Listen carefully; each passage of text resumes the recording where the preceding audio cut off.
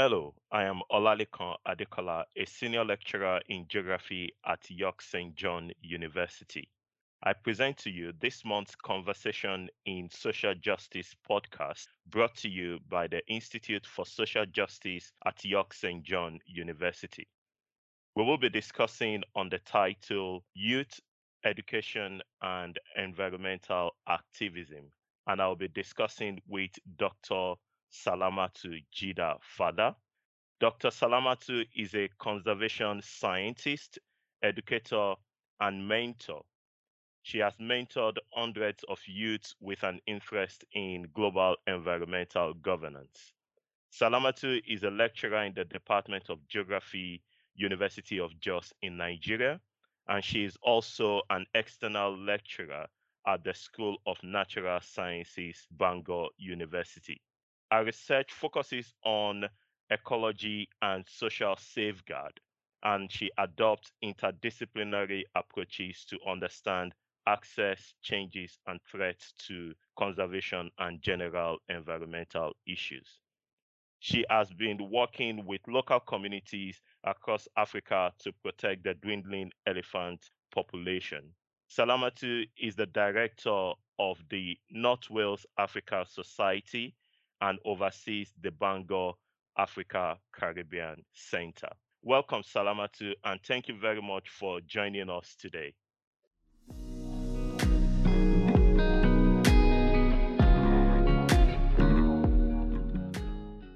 Can we just start? Can I ask by asking you to begin by telling our audience a little bit about the invaluable education and conservation work that you have been doing, that you've done in the past, and the ones that you're currently undertaking? I would say I have put in about 20 years in education and conservation work and now community development. I started my early years as a lecturer at the University of Jos, which then brought me to the UK to do a PhD and then did a postdoc. In these years, I have taught courses related to conservation, biogeography, and research methods. When I came to Bangor, I still enrolled on the higher education course for teachers. I qualified as an associate fellow of the Higher Education Academy in the UK. I have done a lot of conservation work, starting from the classroom and teaching to practical conservation work on the field in the UK here and back in Nigeria. So I have been engaging and very much interested. I have been engaged with following and researching on elephant population and hippo populations, especially the ones in Dadinkowa in Gombe State. The elephant population, I was particularly concerned about the elephant populations in Yankari Game Reserve, which has the highest elephant numbers in Nigeria. And it's also very important population for West Africa. But now I am interested in the whole population of elephants, whether they are savanna or forest, because IUCN just reported last year, March, that both populations are at risk.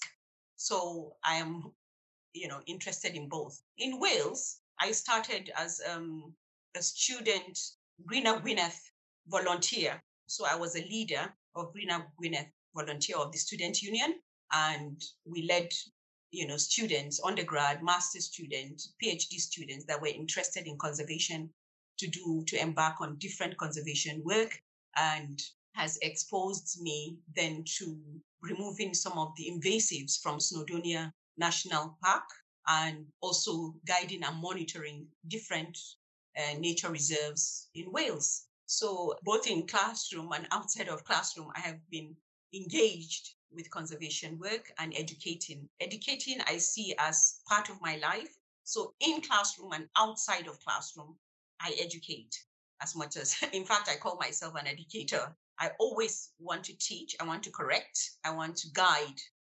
Thank you very much for that. And I believe we'll be able to delve a bit into some of the education work you do and the way you do that together with youth and mentor them. We'll be able to get a bit into that. Just to pick up on some of the things that you've said earlier, can you tell us a bit about some of the social justice related issues that you probably have come across within your conservation work, the research and the project that you've done that relates to conservation? Are there social justice related issues that you've come across in those projects?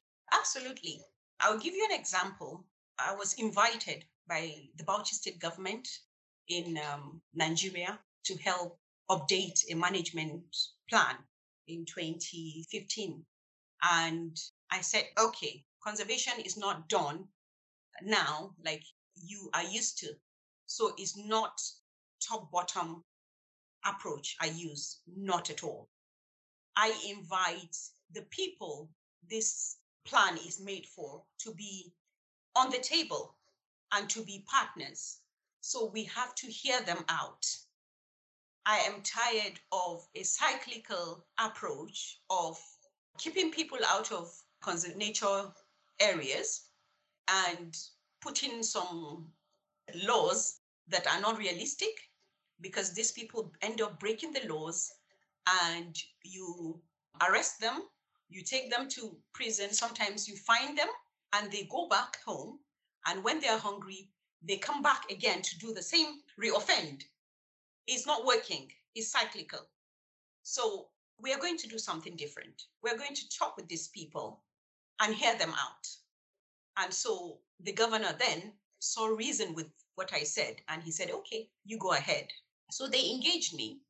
And what I did was to go to all about 18 local communities that were at least 5 kilometers from the border of Yankari Game Reserve in Nigeria. I visited these communities. I sat down with the leaders, with the people, and engaged them with women, with youth, engaged them. And we did the first round of just visiting them to say, oh, this is who we are. We're going to be working with you for 2 years. And then we now came back. I invited a social ecologist from Mexico, Dr. Tueni. She came, we sat down, and we were able to do workshops to train the social communities and then continue the development of that management plan. But what happened was when we were visiting the communities, it now became very glaring, their needs. And then I saw that it is actually not realistic to just focus on just conservation, bothered about elephants and lions and hippos and antelopes. And then these people are at the bottom. Their livelihoods are threatened. So I said, no. In fact, I went to Karugu. It's one of the 18 communities I visited. And I saw that their primary school had collapsed down to the ground completely. And it was even a threat standing there. It was supposed to be a 3 block of classrooms and it had collapsed. And they said, doctor, help us, please. Our children don't have where to go to school.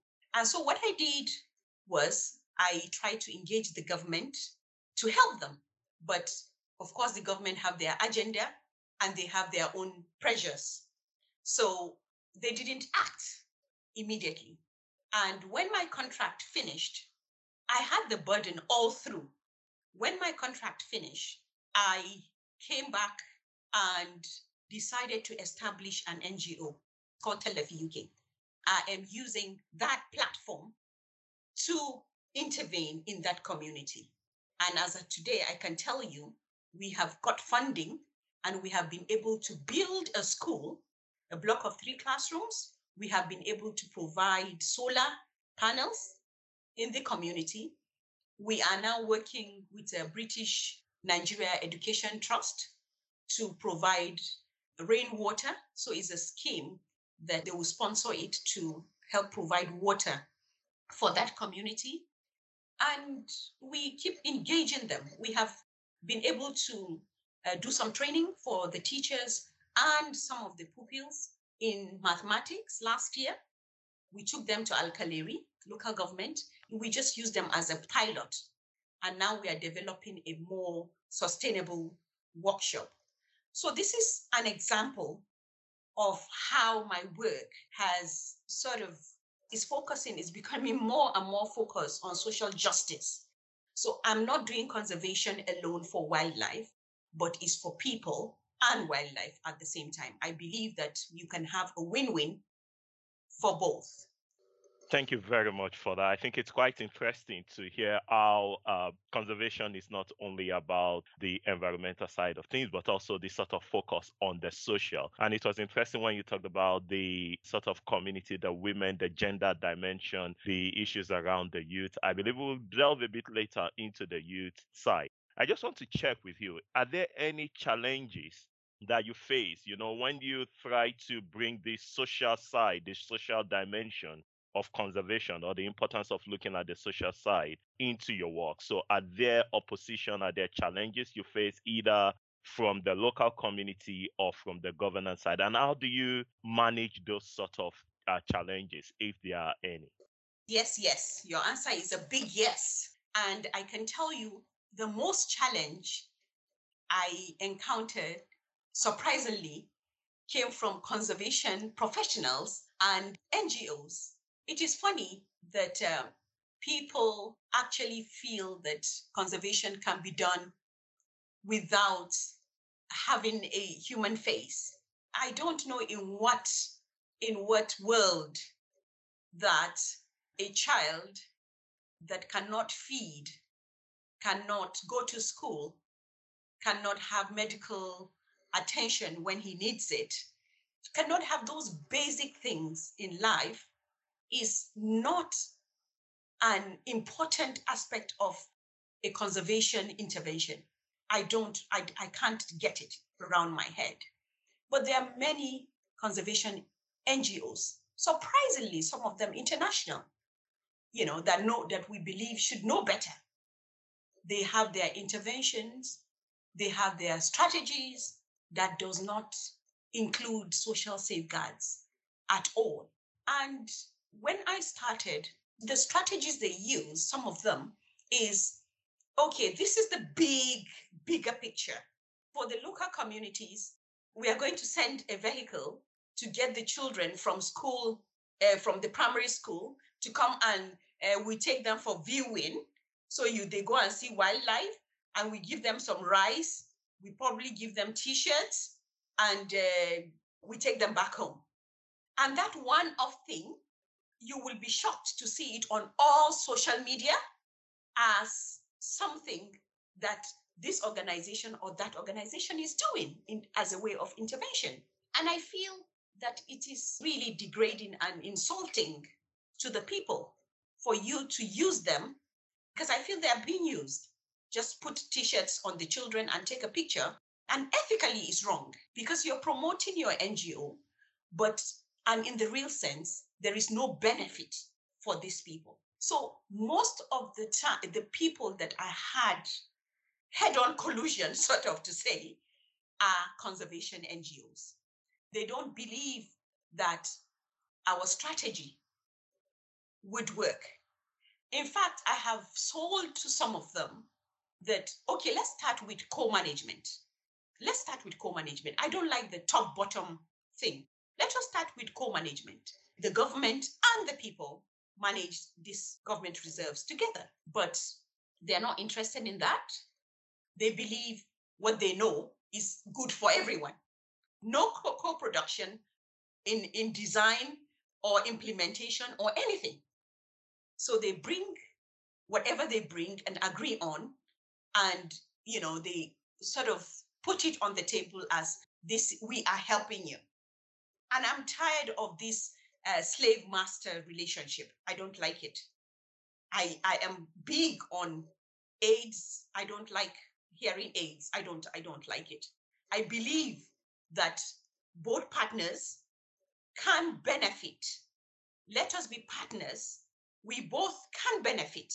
Let it be mutual benefits, and everybody can win. But nothing like what I have thought of for you is good for you and is being developed without you in the center, it doesn't work. So yes, I have had challenges with government because of the bureaucracy, definitely is expected, especially in Africa. And then, of course, logistic challenges, maybe of bad roads or weather conditions and things like that. But the most challenges I've had in terms of social justice is related to conservation NGOs and practitioners.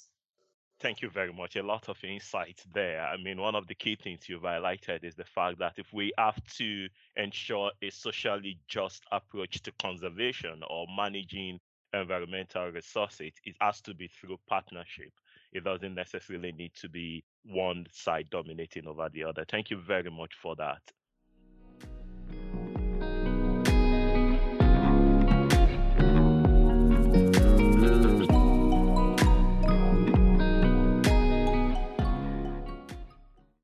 Thank you very much for sharing your thoughts around the project that you do with conservation, especially in Nigeria.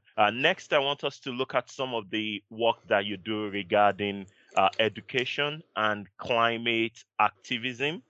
And the question is just to explore your work with the youth and some of the challenges that the youth face when it comes to contributing to redressing some of the negative impact of climate change. So that could be based on your work in Nigeria and some of the work you do with climate activists, both in Wales and on the African continent. The second part to that question, if I can put that across as well, is what do you think universities like ours, what can they be doing to help youth to contribute best to redressing some of the challenges of climate change? So I'm going to start with education and then leading to climate activism and being a mentor to young African climate activists. So, with education, I have experience of not only reading education myself and being a lecturer for many years, but I have been on the board of Adult Learning Wales. This is the third year running. In August, we will make it 3 years. And being on the board has exposed me to a lot of the ways the learners behave and how they interact. So I have the experience of actually being able to guide adult learners.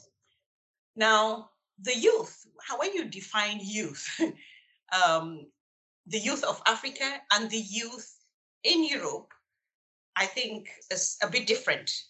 There are different ways you can define what youth is. Some people would tell you from maybe 14 to 25. Some people would say it's just 16 to 24. It varies. The youth I have been dealing with, from teaching undergraduates to actually having mature learners under my care and teaching and mentorship, I have engaged with them in various forms because what it is all of them come to the table with different issues because of their lived experiences. The climate activists, actually, I didn't know them from anywhere. Somebody recommended that they talked with me. So they have organized themselves and needed some sort of guidance. And I was asked to speak with them. It was supposed to be a one-off arrangement. But when I talked with them and guided them, I realized that they asked me, can this be a formal arrangement? So let's open a WhatsApp group and have regular meetings and things like that.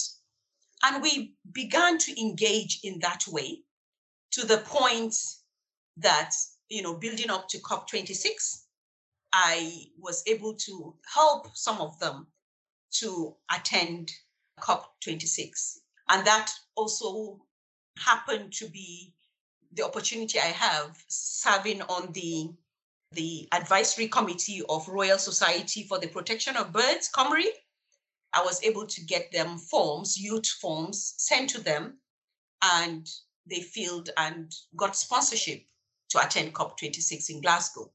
Now, there are many challenges that our youth face, especially, I would say, climate activists in the global south. And these challenges sometimes are not things that you can easily fix. There are things you can do, and there are things that you cannot do. For example, most of the African governments, or I would say generally, there is the authoritarian regime in Africa, to a large extent disregarded. So culturally, where youth talk, speak, and speak their minds, sort of, is seen as being rude or coming across as, oh, where are you coming from? We don't do that here. So you are expected, even in the family structure, that your father and your mother know it all. So when a youth begin to speak out his mind and begin to challenge things at serious levels, like the government level, it becomes a challenge. I can tell you that I have a youth now, a mentee, that had to flee from Congo and now lives in Malawi because his life is being threatened just because of activism. And now I'm getting a colleague of mine that we met in Europe here. I'm getting her to take care of him so that he is not, at least he has a form of livelihood and things like that. So there is that. That is the top issue of everybody's telling you, shut up. Culturally, we don't do things here. Secondly, there are the issues of lack. So the funds to enable and to propel this youth to do the things they want to do are not there. So at the grassroots, most of them they have their interventions. They know the problems and they want to fix the problems. Some of them have written proposals and sent to me, very strong ones. But again, they have to compete with others to get funding. And most of the funding comes from the global north. And it's not all the time that global north trust that this youth will use the money accordingly, in quotes, So there is pressure of them actually needing the money, the funds, to be able to intervene in their communities. And then because other people have done wrong in the past, there is a history of lack of prudence and mismanagement and looting.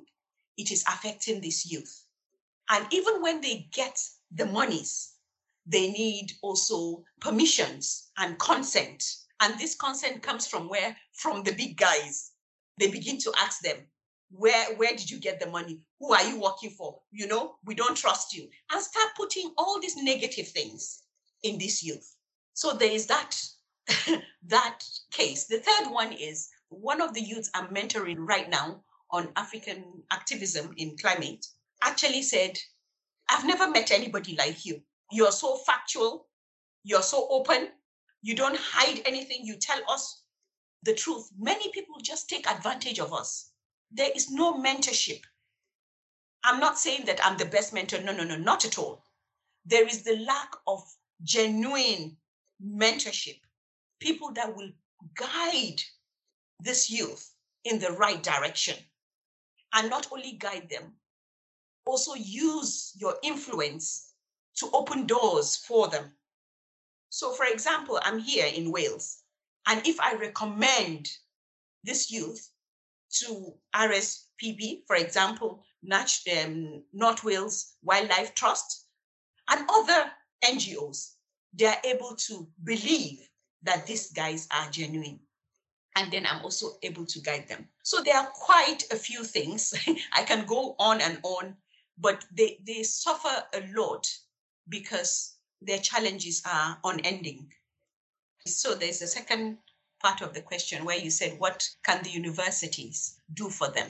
Now, if I'm talking about the guys in the global south, so the girls and boys, most of them are actually ready to further their education, some of them to start their education. And if they can get scholarships, even if they're not full scholarships, part scholarships, they are hardworking. Some of them to farm, some of them, they engage in all different kinds of businesses, at the local level, the lower level, and come and be better educated and also have the opportunities for proper partnerships so that their voices can be heard. The other thing that you can do, for example, I'm talking to you from University of York or your institute directly, you can have the youth that I mentor and other people mentor as an extension of your institute. So we can be affiliated with you, which then makes us look genuine to some people that will ordinarily not believe or trust what we're doing, you see? And in doing that, the doors open for this youth to enable them carry out their work effectively and sustainably. And it can go on and on. The resources you have of materials, so books, newsletters, library materials, they all can use them. They don't have to be physically here in Europe. We can send it to them. I have sent 10 boxes of books to a university in northern Nigeria 2 years ago or 3 years ago. All they did was paying for the shipment. But I got these 10 boxes of books over the years and sent to them. As I'm talking to you, I've already packaged books and some toys and whatever and sending to Cargo.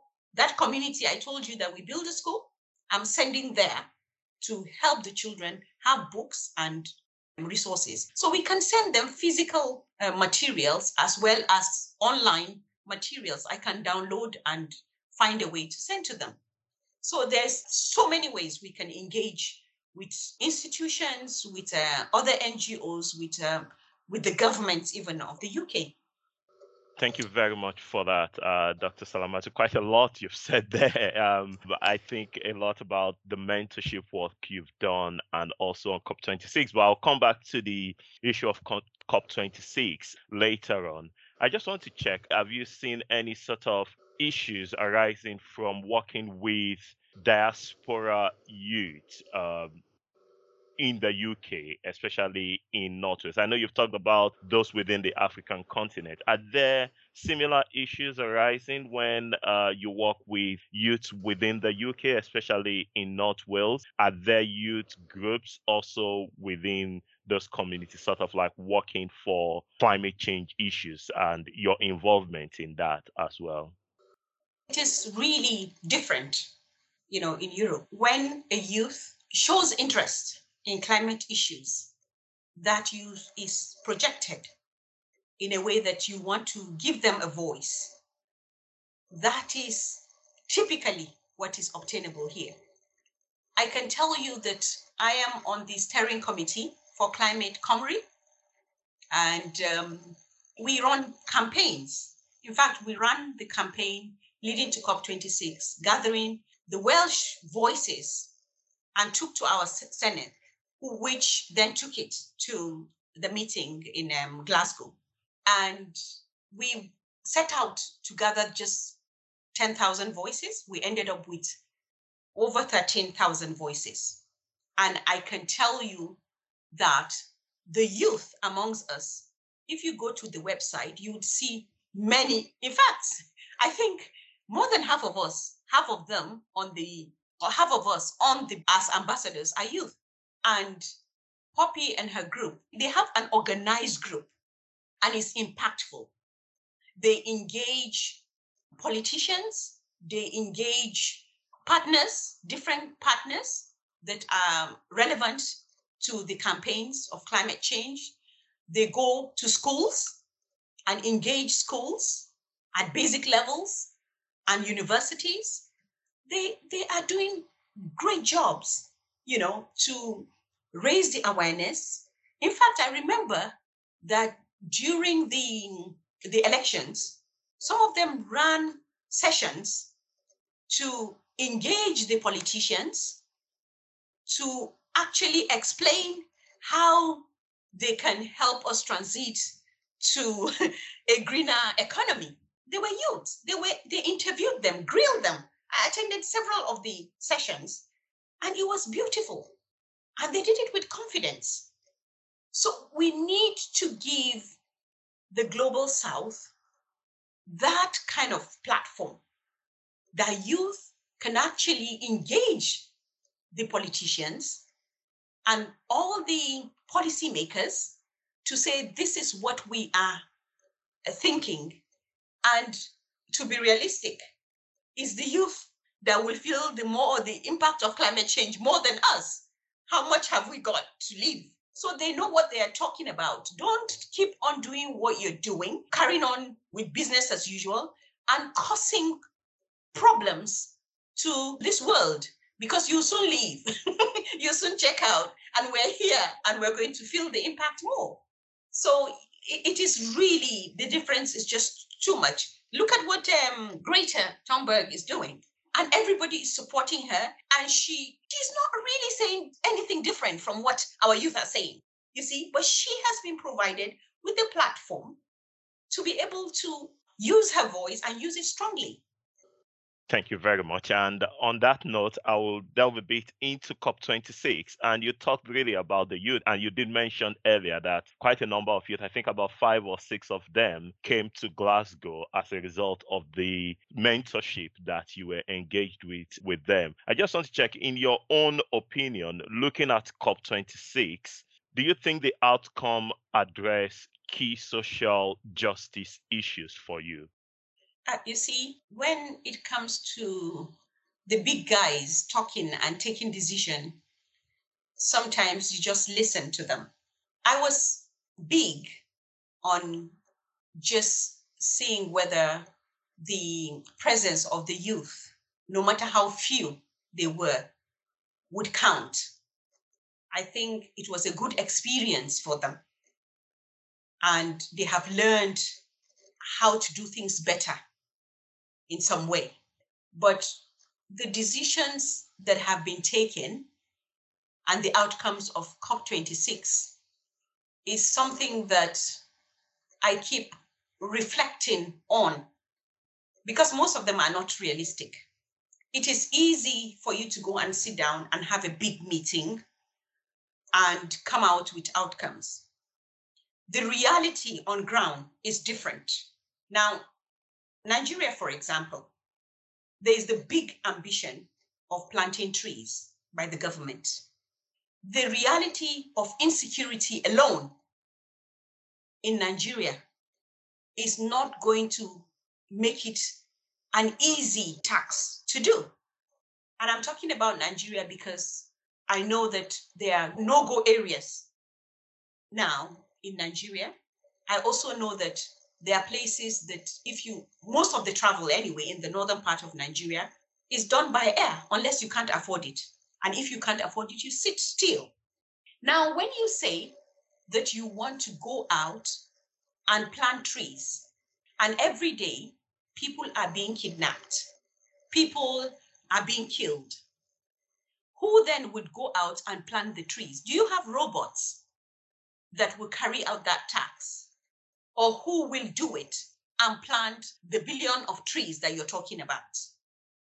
So talk is actually cheap, but the reality on ground is what strikes me as, okay, this is just gist. And I think the most powerful speech, I would say, I love David Attenborough and the realities he brings always to what is happening in connection to nature, climate impacts on nature. But the most powerful speech was the one of the Prime Minister of Barbados, Nia. Wonderful speech. Our realities are different. We cannot, the global south, the difference between the global south and the global north is too wide. The impact is done by the guys in the global north.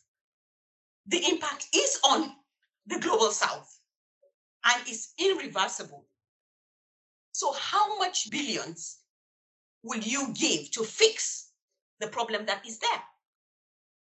So I think it is cheap to talk, but when you walk the talk, I would respect you. But if you cannot walk the talk, I think you should just keep quiet. So I think my role, I would say, as usual, is not to condemn the big guys. They have done their talk, but to guide the youth. What can you do better? What can you do with what is on the table? What can you do with what is within your reach? I think that is more important to me than all these global meetings are important, but I think it's overrated based on what it realistically does afterwards. Great point you've made there, and which comes up also in some of my own research as well, that often when we discuss environmental challenges, we can fall into the error of coming up with solutions that does not reflect reality in of people that we are developing those policies or institutions for. So it's essential to look at what happens on the ground and how some of those policies or even technology that are being designed will be useful in terms of solving the challenges on the ground. I mean, the issue and also the interlinkages between different challenges, like you did mention, conflict and the possibility of maybe planting trees. That's a big one. My last question would just be to go back to the youth engagement work that you do and environmental issues being mutually inclusive. I know you touched on this a little bit earlier, but could you build further on that? How do you see working with youth or the challenges facing the youth either in the global south or the global north, and also environmental issues and environmental challenges, both now and looking forward into the future? We have one planet, one. And whether you live in Antarctica or you live in Australia or you live in Africa, Madagascar, anywhere you live, there's just one planet, one Earth where there's life. The workforce is the youth. The youth engage with the environment in many ways. And the youth-led engagement can directly lead to social change. Directly. Now, the strategies would vary, of course, depending on local conditions. So different youth in different, we have talked about Wales and Africa and how different they engage and how the platforms are different. And so the strategies for work may be different, would be different for both. Now, you talk about the youth in Africa engaging on environmental issues, activism. The strategy they may choose to use would probably have to do a lot with communication and social media engagement, because that is a platform the youth actually use a lot. And that engagement platform can enable other people to see them and hear them out. It doesn't have to be their leaders. When we brought some of them, our youth, to Glasgow, it had nothing to do with the president of our countries, African countries, nothing to do with them.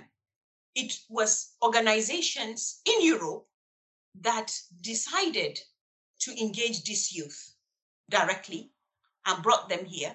And they had that experience and learned a lot of strategies they can use to engage. And I am sure that within a short time, you will begin to see a change that they are going to cause, a social change based on some of the strategies they have learned from here. So the youth continues to engage with the environment in various ways and is able to use his voice during using the social media and other platforms to create his own initiative, and probably that will be impactful for his country or his community and things like that.